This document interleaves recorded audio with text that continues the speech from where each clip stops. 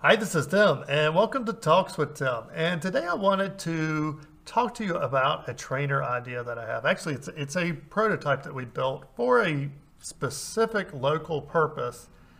But when we got looking at it, I was trying to figure out whether it is something that would be useful outside of what we were intended to be used for. A little bit of background. We are working on some lessons to kind of introduce middle schoolers and maybe even elementary schoolers to our industry. And one thing that I was a little, mainly I was worried that school administration might be concerned with is our typical trainer does have a little bit of 120 volt over here in this corner. And then it goes on to the 24 volt power supply.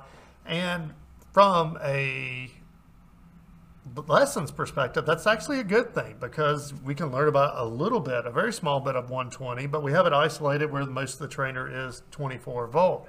But I thought being, younger kids that they'd feel a little more comfortable if it didn't have that.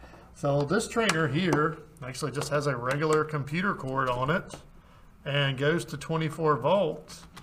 And the rest of this trainer is fully 24 volts. And it's not much different than our basic trainer, except we found a 24 volt fan. And yeah, it's a little more colorful because we were trying to make it a little more fun for the kids. And we got a little arrow on it so that, yeah, we can switch a fan on. And obviously we can do all types of different exercises. And I don't think that we'll probably put a PLC on it. This is more of, let's talk about what electricity does. Hey, what is that stuff that, is oozing out of that wall outlet? When you walk in and you switch a light switch on, how do the lights come on? That's kind of what I'm thinking with this one. But when we got looking at it, I kind of thought, well, okay, am I sure that this isn't a viable trainer for, some other purposes? And what really got me thinking about this is maybe a month ago, we built that 3-phase 24 volt AC prototype trainer because we had a specific customer that wanted that low voltage 3-phase for training purposes. Okay, are there other applications where it's like, nope, I do not want these guys working with anything above 50 volts until they get to such and such? Would that be something that might be helpful? So a little bit about it. It is our basic trainer. It has 4 buttons, 2 2-position selector switches, 2 3 positions, and we have 4 lights on it. Let me flip it around. And on the back, yeah, very similar. Now we do just have a single relay on this.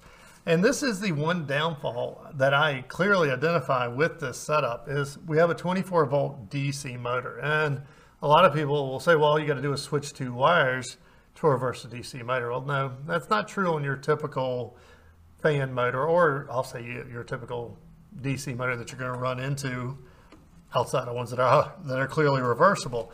Is these are set up with usually some type of pulse width modulation thing in it. Not really sure the exact details, and it is only designed to run one direction. So I don't have the option on this trainer to make like a reversing contactor design and be able to reverse the motor.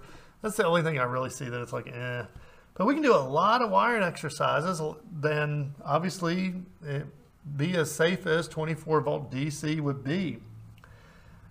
So let me know what you think about it. Is there any applications that you think it would be helpful for, for training people who maybe aren't qualified yet to work on 120 volt AC? Also, if anybody would like to brainstorm with me on ideas to engage students, high school students, and, my preference is to kind of push that down into even middle school students, I would love to talk to you about that. This actually is a vision that we had when we built the PLC lab, was that we were hoping to have, I think I'm going to call them crash course series, where we kind of just bring some kids in and let them get exposed a little bit to our industry. And we're going to offer it to anyone in the area. Well, I'm not saying I wouldn't offer it outside of the area too. I won't help you get here, but if you get here, it's free. But just how can we engage with kids more to help them see, one, what our industry is and how fun it can be, and just kind of to spark that imagination in them so that when they're standing in front of the guidance counselor who's, asking, well, what do you want to do the rest of your life? They have at least some, they've touched on some things, and not just our industry. I hope other industries will do it, where we'll start touching on, what happens in a manufacturing environment, what happens, in a doctor's office beyond, you just seeing the doctor, what happens behind the scenes, what happens, in a laboratory. I hope we can really, we've kind of, I think, gone too far down the path of kids can't be exposed to danger. Don't get me wrong, I don't want kids exposed to danger, but they do need exposed to life. And whether it's right or wrong, I was working in them, dabbling them, whatever you want to call it, in manufacturing facilities when I was 12 years old. And I don't think I would be where I am today if I didn't have all those touches of different experience. So anyway, let me know what you think of this trainer, and please give us a like and subscribe to our channel. Till next time. Hi, this is Tim. And this is Amber of TW Controls. We run the automation store. Hey, thanks for finding our channel. Here's a playlist with some similar videos. And YouTube thinks you'll like this video. Please like our video and subscribe to our channel. And if our videos have helped you make some money and you're not using our products, please consider supporting us on Patreon. Till next time. See ya!